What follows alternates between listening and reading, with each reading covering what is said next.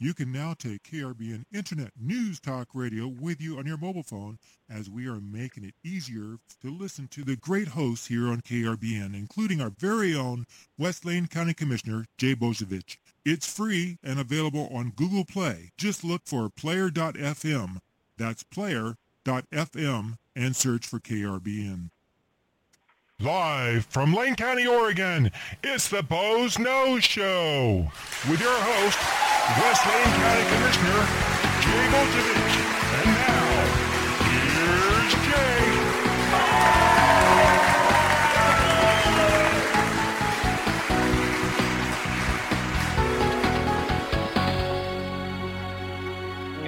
Good afternoon. It's another beautiful day in the Pacific Northwest, and this is the Boze Noze Show coming to you live from beautiful downtown Elmira, Oregon.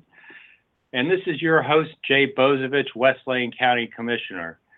And today we're going to be having a conversation with Susan Lopez of Kids First. But if you want to get in and talk to Susan or myself, you can call the show at 646-721-9887. And that will get you into the show. And just press 1, and that lets Robin, my call screener producer extraordinaire, know that you want to get in on the program. And you can also email us here at talk@krbnradio.net, and we can pick that up even between shows. So if you listen to the show on the archive and you hear this and you have some comment you want to make or suggestion or question, or a suggestion maybe for a guest for another show, just email us at talk@krbnradio.net. You can also find us on Facebook. And again, if you want to call in, it's 646-721-9887. And remember to press 1. That lets us know you want to get in on the conversation.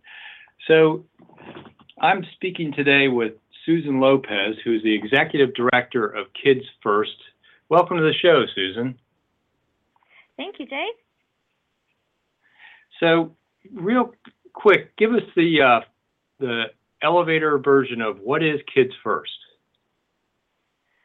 Yeah, so the quick version is Kids First is Lane County's Child Abuse Intervention Center, and we serve child abuse victims, children who are witnesses to crime or victims of crime.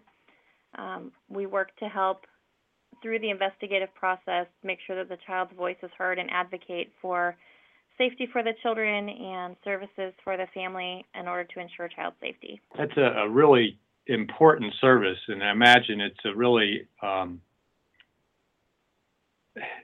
difficult piece of work for the folks that are actually working with those kids that have been victims. So I really, my appreciation and heart goes out to all those folks working with those victims. What is your background, and how did you end up executive director of an advocacy and intervention center for child victims? So my personal background, I came from actually advocacy, mostly in the Latino community. When I first started, I was an advocate for monolingual Spanish-speaking families at Centro Latino Americano. And then I went to child welfare as a bilingual protective service worker. And I spent about 9 years with child welfare doing all different types of protective services, court work, management. And then my final year with child welfare, I was at the statewide office conducting critical incident response team efforts and investigating child fatalities due to abuse,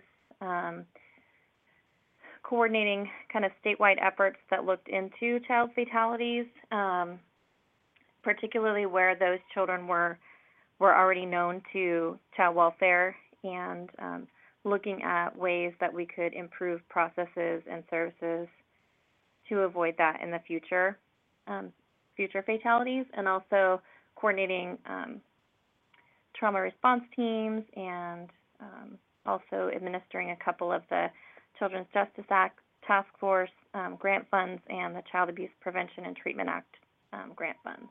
So It was kind of a windy road, but during my time with child welfare here in Lane County, I worked very closely with Kids First and the staff here, and participated as a forensic interviewer through the Domestic Violence Witness Project, and then as a supervisor managed CPS workers that were working here at the center and conducting forensic interviews of children. So the pretty solid knowledge of what happens here at Kids First, and a huge fan, obviously, of what we call the multidisciplinary team approach to child abuse investigations, which means that you have coordination between law enforcement and child welfare and mental health professionals and advocates at Kids First.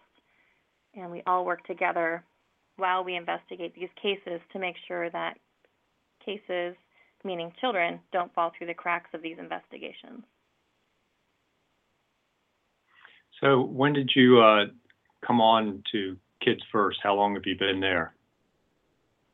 So it'll be 3 years in August that I've been here at Kids First as the director. Right, and there's been some changes in Kids First over the last couple of years, where you guys have gone from kind of being part of Lane County government, and now you're a standalone nonprofit. Can you talk a little bit about that and kind of why that happened?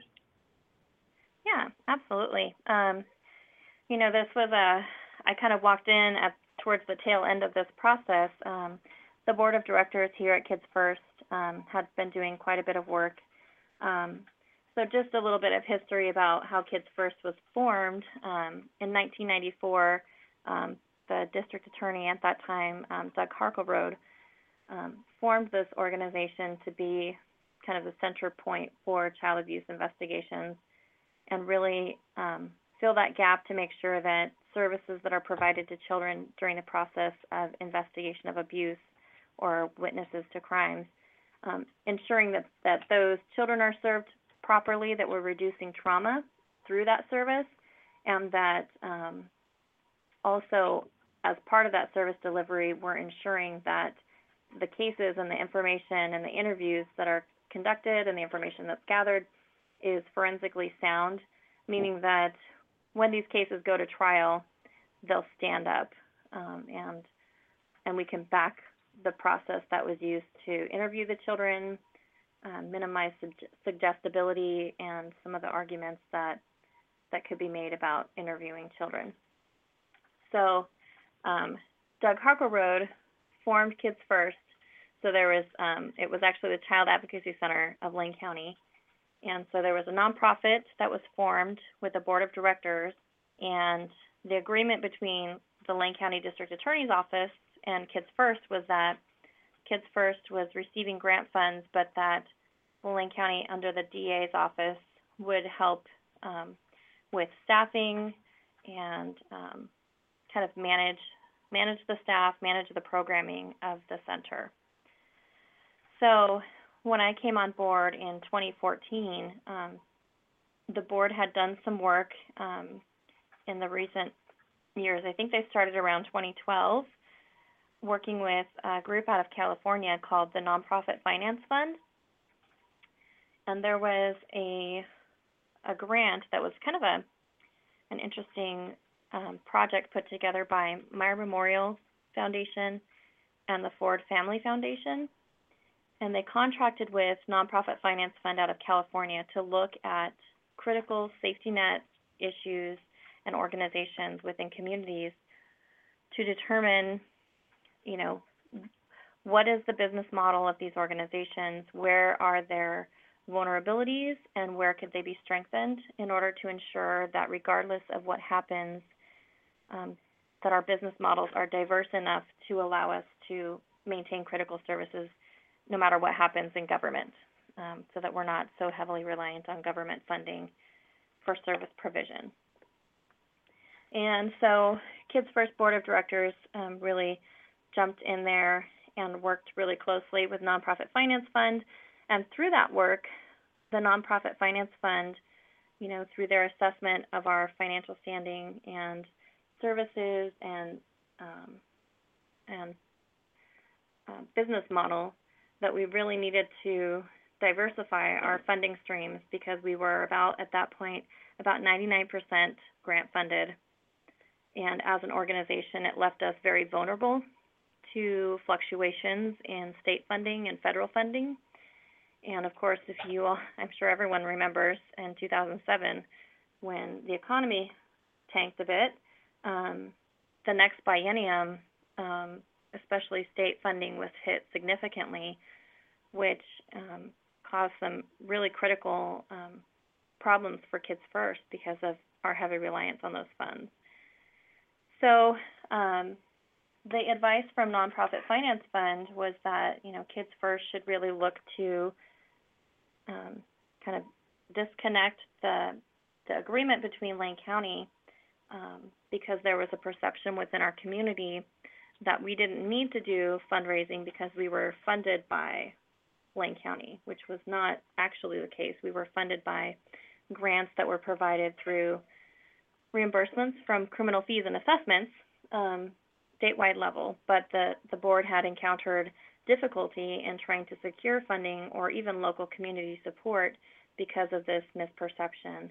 And so the Nonprofit Finance Fund, through their work, determined, really the best situation for Kids First to be in would be to be a standalone nonprofit and really start going after community support independently and engage our community in conversations, because it would not only strengthen our service provision, but it would also diversify our business model and allow us to serve more children and lead to more financial stability for the organization so that we could continue providing these really vital safety net services for children in our community.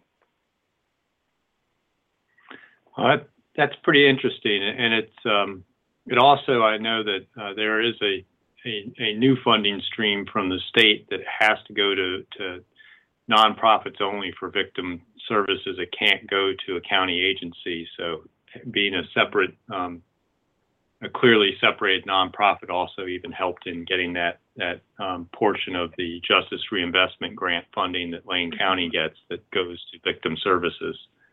So yeah. It's been beneficial. So just to remind folks, this is the Boze Noze Show, and we're talking with Susan Lopez, who's the Executive Director of Kids First. And if you want to talk to Susan, you can call in at 646-721-9887, and just press 1, and that lets us know you want to get in on the show. And I got a question from Mimi, who wants to know about volunteers, what they do for the agency and what are the requirements to volunteer?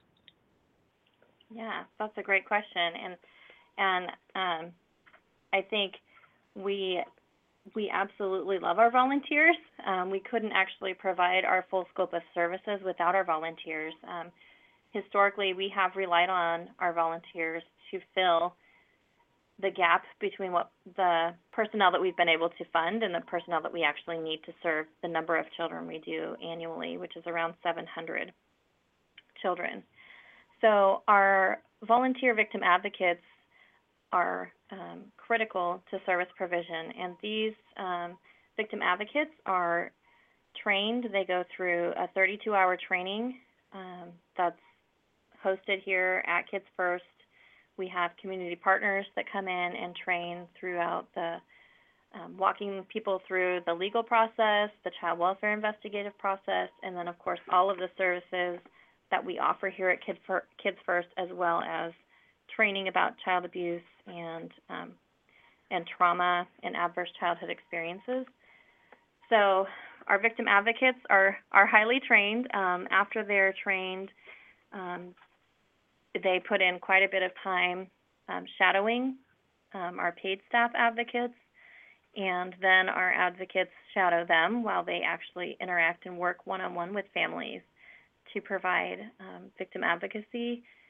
And really what that looks like is walking, with this family. You're the first person that greets this family.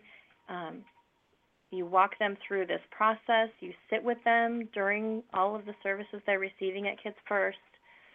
And then you follow up with them, and you're checking in with them to make sure that they're doing okay and providing updates to our local multidisciplinary team, getting updates from our law enforcement and child welfare as needed by the family, and then relaying that information back. So it's a really critical piece of what we do, because what we know about trauma, obviously, is that when you're in trauma, it's difficult to absorb information. And so for families who particularly are going through crisis at the moment, which most of the families that come here are, no one's ever happy that they're here. People are here because something bad has probably happened to their child, and that's a difficult situation to be in. So our advocates do a really great job of being there, being a friendly face for the family, answering questions. If they don't know the questions, if they don't know the answers, they get the answers from law enforcement or child welfare or the district attorney's office. And we kind of serve in the role of advocate through grand jury process. So we're able to offer our services to help guide families through the legal process up to that stage, and then we hand off the family to a victim advocate through the district attorney's office. So that sounds I answered all those questions. Oh, I think you did a pretty wonderful job. It sounds like it's a very almost like a court-appointed special advocate, the CASAs, but a little bit more specialized and a little bit more intimately involved with the family, not so much just a kid in the foster care system. Right. It really, my hat's off to those volunteers, that are willing to do that. So, how does somebody end up, how do cases kind of get initiated and end up at Kids First? Is that a pediatrician suspects something, or a teacher, or a police officer responding to a domestic violence incident or something suspects something, or even a child welfare person? How does it get to you guys, and then what process does the family and the child go through? Kind of walk me through that, from the how things get initiated, and then what sort of happens, and from the kid's point of view, what happens? Yeah, absolutely. So we have multiple ways, obviously, that families can be referred here for services. The most typical is through either a child welfare investigation or a law enforcement investigation. So at some point, a child makes a disclosure of abuse, or someone suspects abuse. And most of the cases that come here are potentially criminal, or have an element of criminality involved in them, because we require law enforcement participation for our services. So that could be sexual assault of a child, sexual abuse. It could be witness to a domestic violence incident. It could be physical abuse. It could be criminal neglect. It could be witness to homicide, and multitude other situations. So what would happen is, let's say a typical case, a child discloses to a counselor at school about something that happened in their home. The counselor from the school calls law enforcement and or child welfare to report as a mandatory reporter, what the child has said. So sometimes patrol might take that initial report. Sometimes the report gets assigned immediately to a detective. We get a phone call then from the detective, usually, who is assigned to schedule the interview. So the interview, forensic interview, is basically law enforcement's interview of the victim. They bring the child, the family, to our center. They schedule that with the family, and child welfare, if they're involved, are present as well. And they meet, law enforcement and child welfare meet the family at our center. So the case gets scheduled to come in. Our advocates greet the family when they arrive, walk them back to a family waiting area that is designed to be inviting and warm and obviously very child-friendly. And the advocate explains the process to the family. Of course, there's some paperwork to fill out initially. And then law enforcement and child welfare meet with the parents while an advocate stays with the child. And the role of this meeting is for law enforcement, child welfare, our forensic interviewer, and our advocate to meet with the parents and explain in more depth the process of what's going to happen, answer any questions or concerns the family might have about this process, and also to gauge where the child's at that point in time regarding the abuse, because it's helpful for our team to know. Sometimes children aren't ready to talk, and if we know that ahead of time, we can prepare differently. Sometimes children, the parent will say, they can't stop talking about it, so it shouldn't be hard. And so it's important for the team to know, what has the child said to the parent, because the parent is actually not in that interview. When the interview starts after that meeting with the parent, they all go back to the family waiting area, and the interviewer asks the child to come with them, and they go into a room, and the interviewer talks to the child. They're trained in child development.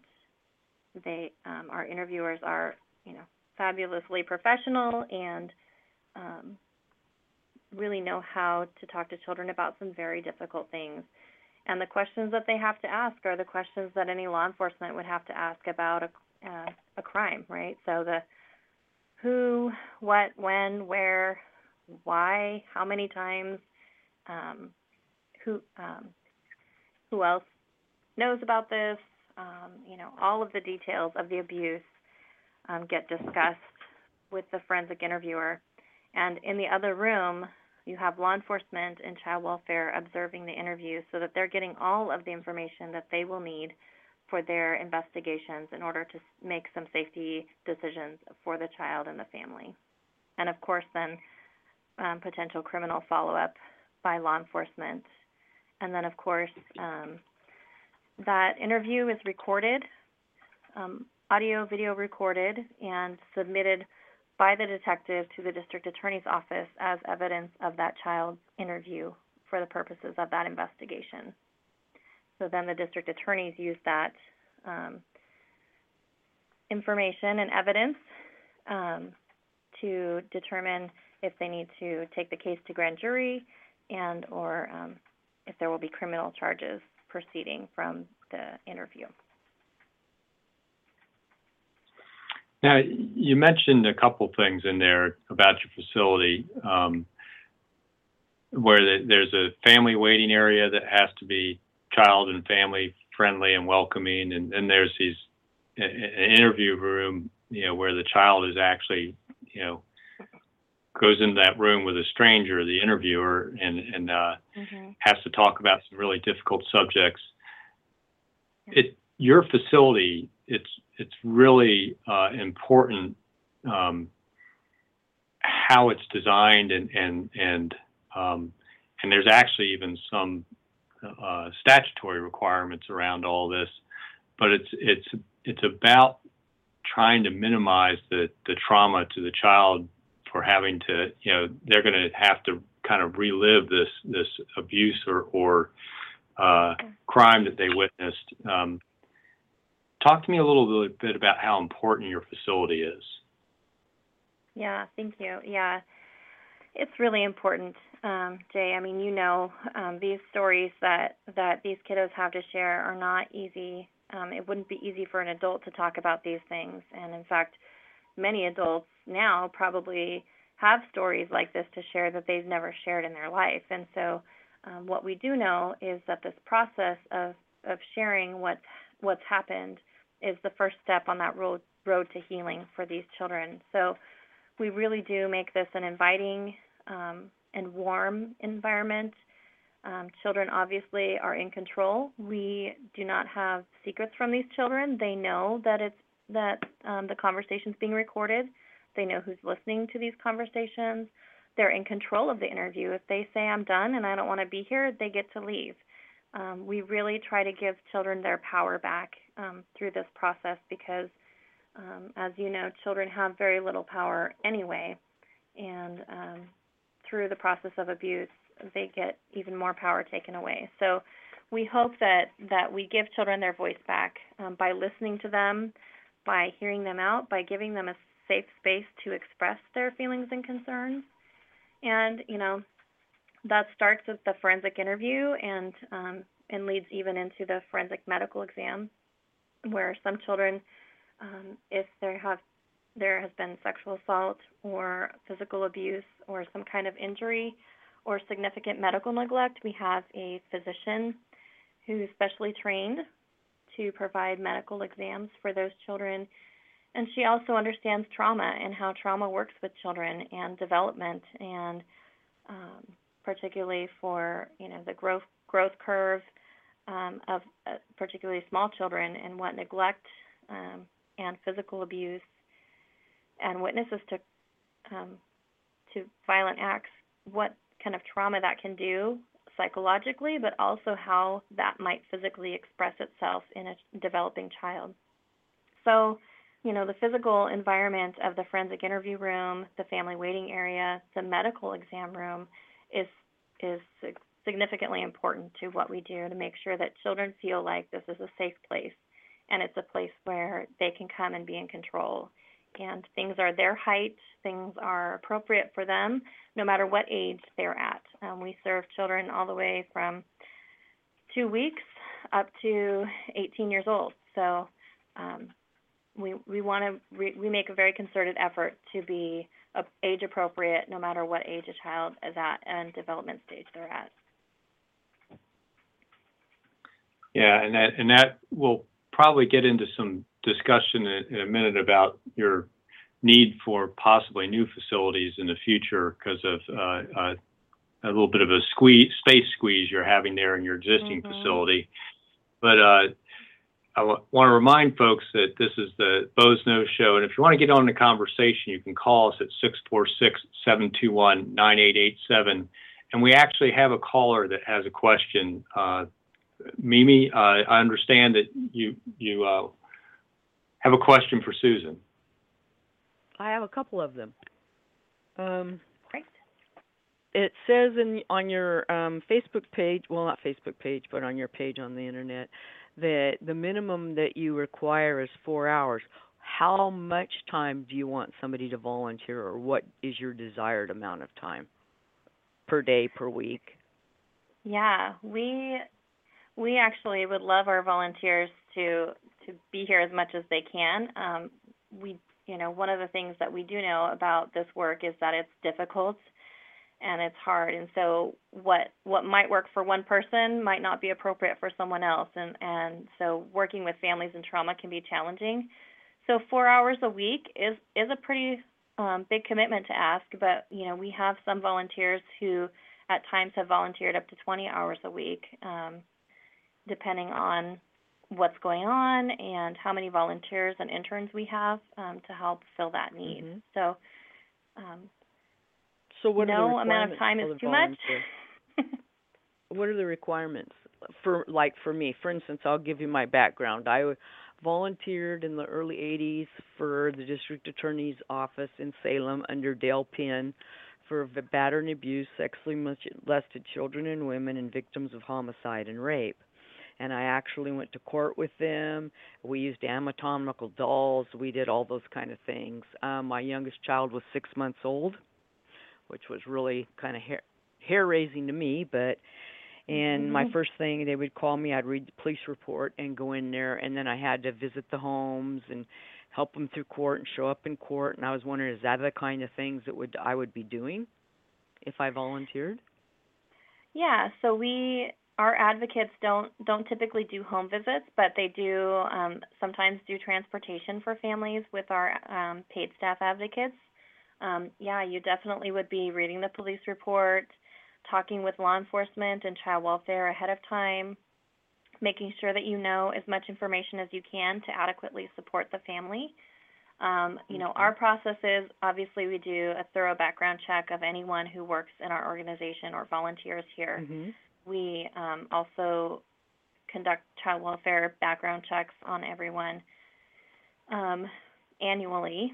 And we also do interviews because, one of the things that we've discovered is sometimes people want to volunteer because of personal experience, but sometimes people don't realize maybe there's a personal experience or trauma that could be triggering by being here and helping these families. So we kind of try to help people figure that out for themselves and assess that during our interview process, because it's challenging work and it will consume you if you let it. And, it drains you, yes, it does.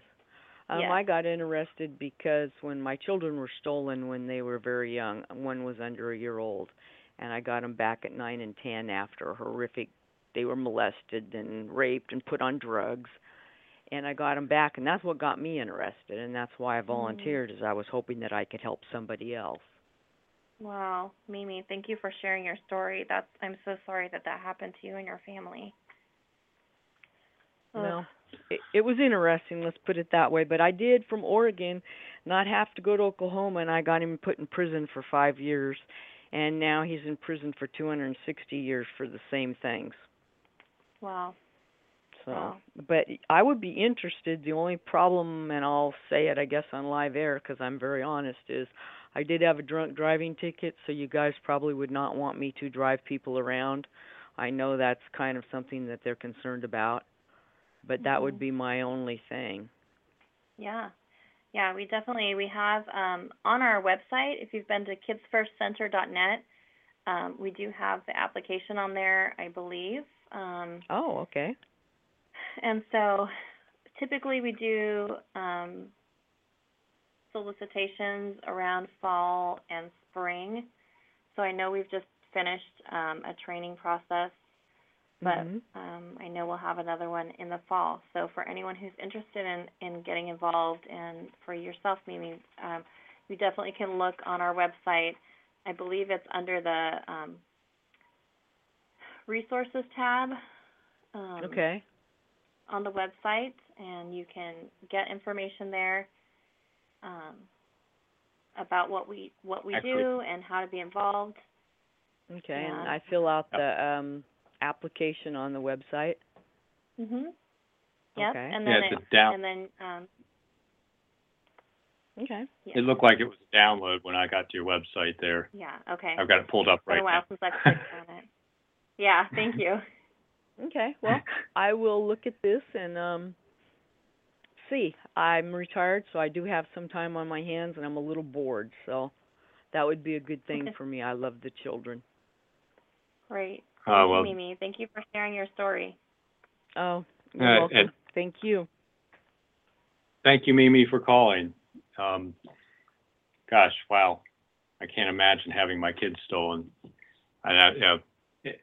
For me, my wife and I don't have kids, so we a lot of times it's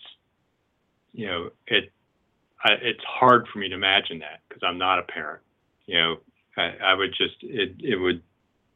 I would be crazy, I think. So I'm impressed that Mimi has survived that. She's a victim also. Absolutely. So, and right. Just, kudos to her for getting involved in helping other victims back in the 80s and then wanting to possibly get involved again here now that she's retired and has more time. So, absolutely. Those are the folks that make your agency go. Right.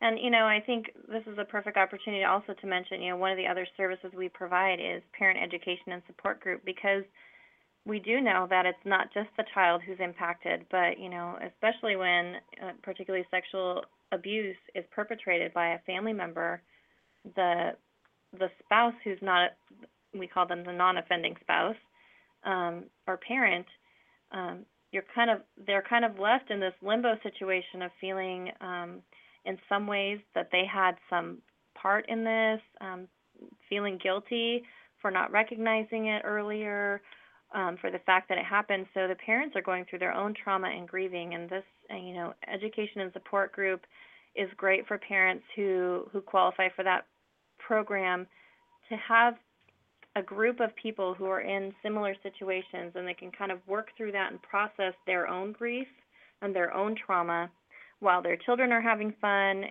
doing some really fun activities and crafts, and the parents can get some significant, help in how to process and what kind of behaviors to expect from their children, and what those different things might look like down the road. So those are another great service that we offer. Yeah, and it'd be great, as you offer those, family counseling and how to, deal with your not only your personal grief, but also, how your child's going to react, and trying to deal with that well. If it's handled well, that child will go on to a normal adulthood and won't in turn end up being an abuser, as many victims of child abuse tend to be abusers in adulthood, quite often sometimes. It helps break that cycle, and hopefully, a conversation we've had separately before was you'd hope to one day work yourself out of the victim advocacy portion and just be a prevention nonprofit, but that's going to take a while yet. Yeah, and I will say, I think recent research has really shown that, the majority of children that have been victims don't go on to abuse, but there are, unfortunate cycles of abuse, particularly with neglect, that are pretty insidious, and I think it's hard for families to break some of those cycles for sure. And yeah, we would definitely love to work ourselves out of a job here at Kids First, for sure. Yeah. So you mentioned earlier, as we were talking about your, how the process works. You mentioned something about grand jury. Yeah. And that grand jury actually happens right there at the Kids First facility, and that's one of the few grand juries that doesn't meet at the courthouse. Is there a reason why they meet right there? Is it because the kids can then, if they do need to actually interview the kids or the family, that's part of why they meet at your facility, or is it just for convenience of that's where the investigators are? It's actually for, it's part of the minimizing trauma for children. So, we have the children come there for the forensic interview. Sometimes they come back for a medical exam. And so it's already a place that the child knows is safe, and the family's familiar with our services. And so offering grand jury services on site is really a nod towards acknowledging, one, how traumatic just the whole legal process can be, and really working towards mitigating that trauma for children and parents. So, the child and family come back to our center. They have the same advocate sitting with them through grand jury, answering questions, and it's also an opportunity to kind of do a handoff to the new victim advocate from the district attorney's office, who's going to kind of take over after grand jury if they get a true bill, and who will help guide them through then the court process and the legal process that comes after grand jury. But it's really, we have a very warm and inviting grand jury room, as opposed to downtown at the courthouse, which could be pretty scary and intimidating for small children, particularly. I mean, it's intimidating for a professional, as I've testified in grand jury hearings from time to time throughout my career, and it can be intimidating as a professional. I can't imagine being a child and going into that grand jury room at the courthouse and having to testify about what happened. So it's really a great feature that we offer here in Lane County, and not, I believe we're the only child abuse intervention center in the state of Oregon that actually offers that on site, and it's a great service that we have here.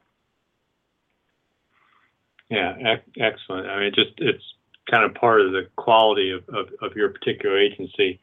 So, how many? And this is probably doesn't. It probably changes year to year, but just how many kids do you guys see in a year? Yeah, we average around 700 children a year. Oh my God. And yeah, and that's Lane County children, because we only work doing direct service with children in Lane County. So it's a significant number, and I'm sure that for most people that would be a shocking number. What I will also say is that doesn't even encapsulate all of the children that are being abused in our county, or all the children that aren't being served through our center. So there's a lot of other child welfare investigations and law enforcement investigations potentially that aren't even coming here. Wow, 700. That's a staggering number when you think about it. As you think about Lane County's a little bit larger than 350,000 people. That's 0.2% of our population. That's on an annual basis. That's wow. But I guess it's a high number. Yeah. Sorry. Yeah. So as you think about some of these cases, are there some consistent drivers on some of them? Particularly, I would say, not so much the sex abuse, but the neglect sort of cases. Are the parents involved in drug abuse or something where they're neglecting their kids?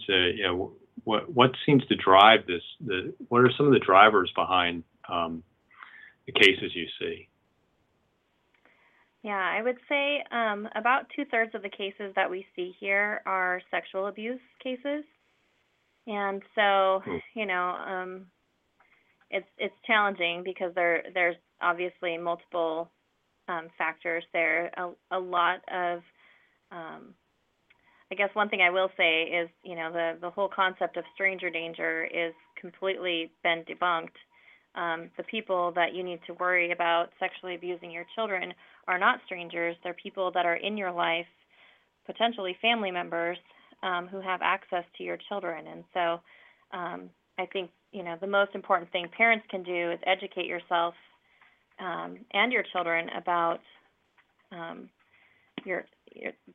your child's body, and that no one has the right to touch them. I think it's really challenging for parents, especially if you grew up, more in my era where it was, you're told it's the guy who rolls up in the van who's going to, kidnap you and sexually abuse you. And I think that did a lot of damage for families, because then they start looking externally and not internally, and recognizing or responding perhaps to abuse, sexual abuse that occurs in the family. So that's family members, it's family friends, it's significant others, parents, who are the ones that are perpetrating this abuse by and large on all accounts for all types of abuse, particularly for sexual assault as well. Physical abuse is, I would say majority of physical abuse cases are, caregiver and care provider, whether that's a babysitter or a parent. And yeah, there are some common themes in some cases of substance abuse for neglect issues, or mental health issues, and that can be the case for some families and some dynamics. For others, it's not, and it's hard to use that as a sole predictive factor, but there are definitely risk factors that are involved with any of those activities. And even if, particularly with substance abuse, if you're under the influence of substances, it's definitely harder to pay close attention to who has access to your child and what's happening with your child. So, you definitely, increase your risk of something happening to your child if you're under the influence and trying to supervise your children. Yeah. So after you guys have gone through your investigation, something goes to grand jury process, goes to court. You guys assist, in the child, testimony or whatever, and the case is closed. Is there any follow-up you all do with the children? You talked about the follow-up you guys do with the parents and families of an abused kid, but is there any continuing contact past the closing of a case, so to speak? Yeah, right now we don't actually, Jay, and part of that is, what you referred to a couple times with our issues around space in our facility. It really impacts our bandwidth as an organization, and so that's one of the areas that we're looking to grow is, looking at what other services can we offer these families outside of that direct intervention, including mental health assessments or mental health services that will be ongoing for the child after the abuse. And right now we're making referrals to community partners, but we really, as an organization, I think, feel the need to offer more in the realm of follow-up for kiddos. So it's an important area of growth for us for the future. Yeah. So that kind of leads us back to your facility, which is kind of cramping your style, so to speak, right now. Yeah. You guys had kind of a little bit of extra room because you were taking up half of a building that was, and the other half was sort of empty, and you got had used up part of that other half of the building, but that other half of the building now is getting going to be utilized by another program called the Phoenix program, which is a addiction treatment for minors that Looking Glass runs, another great nonprofit in our community. But as you're having to kind of double people up in offices, I saw you showed me a coat closet that's going to be somebody's office, basically. Your grand jury room is now going to be your training room and multiple other things, and you used to you had the ability to have two separate family waiting rooms, and now you're going to be down to one. So you guys eventually going to need your own facility, and with that, I imagine you guys have are starting to think about maybe a capital campaign and additional grants, et cetera. What's kind of some of the long-term strategy around getting the facility to match the services and the need for your organization? Yeah, we definitely, we're working. Our board is obviously, very motivated by the squeeze that's going to be caused by the DYS Phoenix program coming in the back of the building, and we'll be looking at potential other kind of interim spaces that we could possibly use, but we definitely as the board had made some strategic decisions around increasing our capacity within our community, really making some concerted efforts to have more of a presence in our community and get support from our community for the services that we provide and have been providing since '94. And so, part of that is obviously fundraising. We've got a couple events coming up. We've got Winetasia, which is July 29th, and that's a fantastic wine event out at Sylvan Ridge, and people can buy tickets for that. It's at kfwinetasia.com if you want more information. We've also got there's a Feynman Charity Golf Marathon in September that is also a fundraiser for Kids First.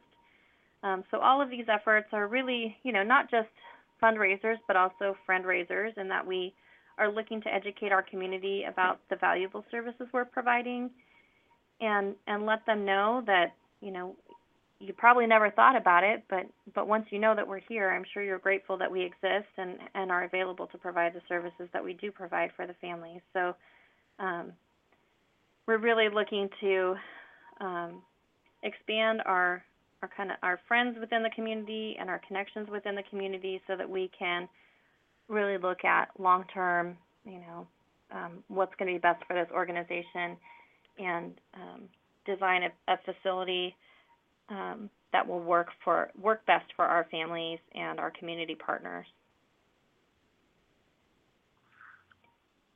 Yeah, I think that's a really important thing. And again, let's review the event that's coming up the soonest that people can participate in fundraising. That's the Wine-tasia event at Sylvan Ridge, and that was June 29th.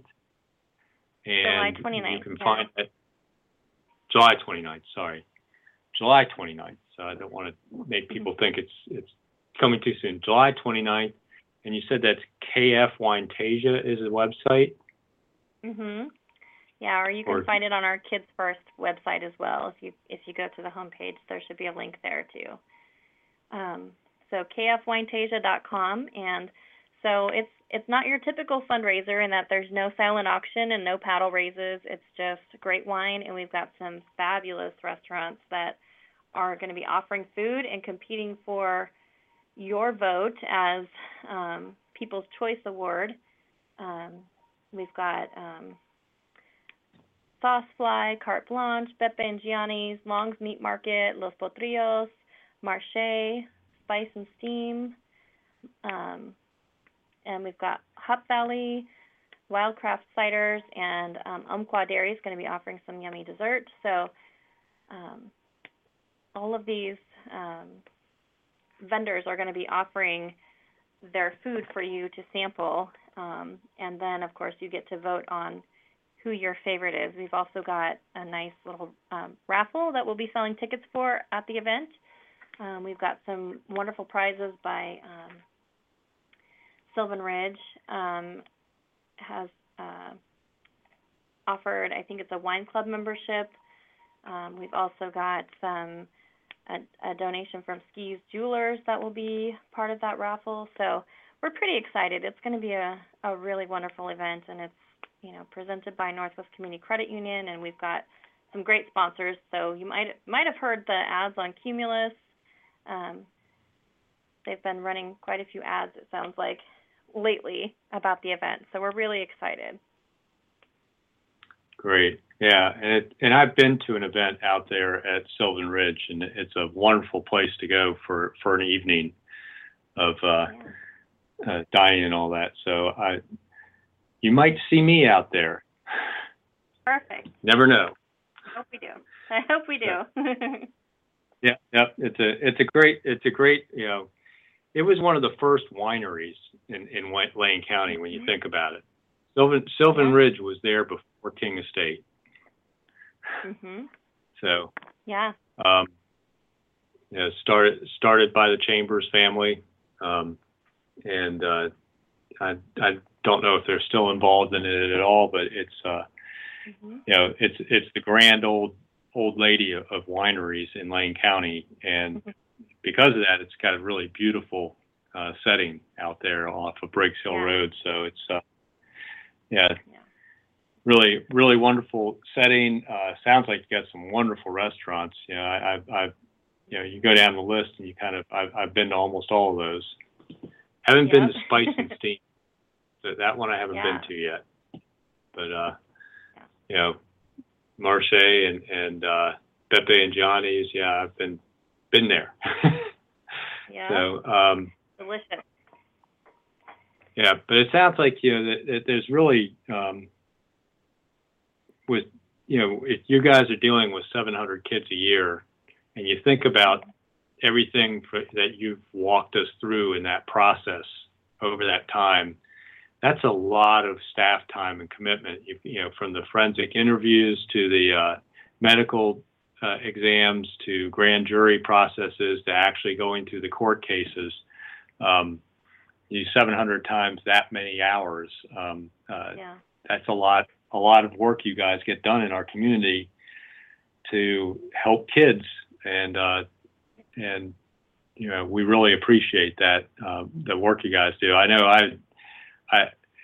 I'm one of these people. I love animals, but I could never be a veterinarian because I would die trying to deal with the empathy of the animals every day that aren't feeling good and all that stuff. It would kill me to deal, and I think I'd be the same way dealing with kids that have been abused. I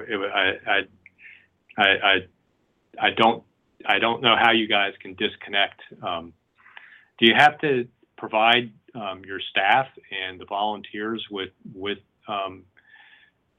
kind of counseling on how to do that? Yeah, we definitely, we support each other because we're all in it together, and even our law enforcement and child welfare staff, we're definitely all on the same page with exposure to trauma ourselves. So vicarious trauma and burnout is definitely a big piece of what staff here can experience. Our board has definitely made some investments in trying to ensure that our staff have access to services when they need that, including, employee assistance programs and a really great benefit plan that allows staff to get counseling and therapy as needed, because this work can wear on you, and it is hard to hear day in and day out about children living through some pretty horrific circumstances, and it can definitely be triggering. And what we also know about trauma is you can't really control when it's going to sneak up on you. So we really try to prevent that from happening and allow staff to take some personal leave and time off to allow for them to care for themselves and be proactive about vicarious trauma and burnout. So I really want to say I appreciate you and your staff and your volunteers' work. And I want to give you an opportunity for any final thoughts and contact info if people want to get a hold of you about volunteering or contributing to Kids First. Yeah, thank you. So you definitely, at any time can visit our website, www.kidsfirstcenter.net. And it's a pretty comprehensive website. We had a lot of help from Simon Group getting that started and really trying to make it interactive. It's also available in Espanol, so for families that maybe are not primarily English speaking, there's also resources on our website in Spanish. We appreciate donations, obviously, and support of our community. And support can look very different. Some people might be interested in board work or committee work or volunteering at an event. And so on our website, there's the ability for you to kind of contact us and let us know if you want to be on a mailing list, if you want to volunteer for an event or help out with advocacy. Whatever your level of interest is, we can definitely accommodate that. Our phone number for our organization is 541-682-3938. And, we've got Wine-Tasia coming up in July. We've got the Feynman Charity Golf Marathon in September. So that website's oneday100holes.com, and it's 100 holes of golf in one day, which is quite a bit. And if you're into golf, you can sign up to be a golfer on that site. You pledge to raise $1,000 for Kids First, and then you have fun golfing all day with your friends. So we appreciate any support and definitely want our community's goodwill. And, tell your friends if they're interested in volunteering. We can always use the extra help. Well, great. I want to thank you for coming on the Boze Noze Show.